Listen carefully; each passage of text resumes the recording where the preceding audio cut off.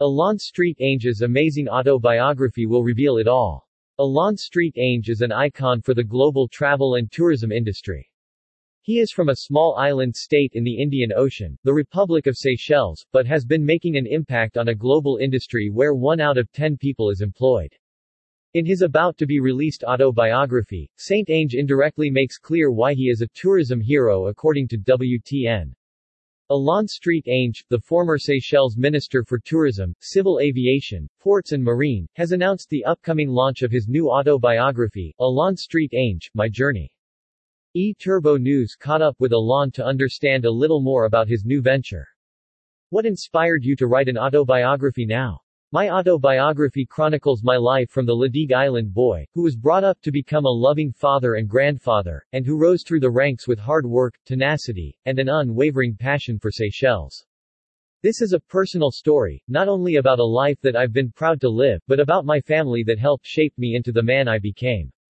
My love for history is why I've attempted to place on record not only my life, but also the family tree from which I descended as well as that of my wife, Jeanette Street Ainge née Michel. This work is inspired by the desire to continue to document and preserve the rich history of our families for future generations. It's said that most of us will be forgotten within 4 generations. Hopefully this book can help our descendants understand where we came from and to not forget those that came before us. I am writing my autobiography now as time waits for no one, and I am at the best stage of my life to reflect and dedicate the time required. I'm proud of my story and felt it may well inspire others.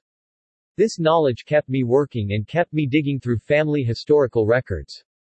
Today, I realize more than ever before, the pains and tribulations of past generations. From as far back as those who were slaves, where even the family name was adapted to the one who freed them, to today only 6 generations later, to participate in the nation's presidential elections. Can you share more detail about your autobiography? My autobiography documents my life from birth, to education, through to my employment years including my time at the Ministry of Tourism. It includes details on my self-exile following termination of employment by Albert René in the early 1980s, and subsequent re-employment into the Seychelles Tourism Board following a call by the island's tourism private sector trade, through to my appointment as Minister of Tourism by Seychelles President James Michel. The book covers my bid for the UNWTO, United Nations World Tourism Organization position as Secretary General and the subsequent saga that ended with a court case against the Seychelles government. The book ends with a section dedicated to politics in Seychelles, from the family's participation in the colonial era, right up to my own bid at the last presidential elections. Alon Street Ainge, My Journey documents the construction of the Cabanes des Anges Hotel at Ladigue in 1972, including never-seen-before photos forwarded by previous guests from the 1970s, until it was acquired under duress by the government of Albert René. This section includes extracts documenting what transpired in the recent sessions of the TRNUC, Truth and Reconciliation Committee.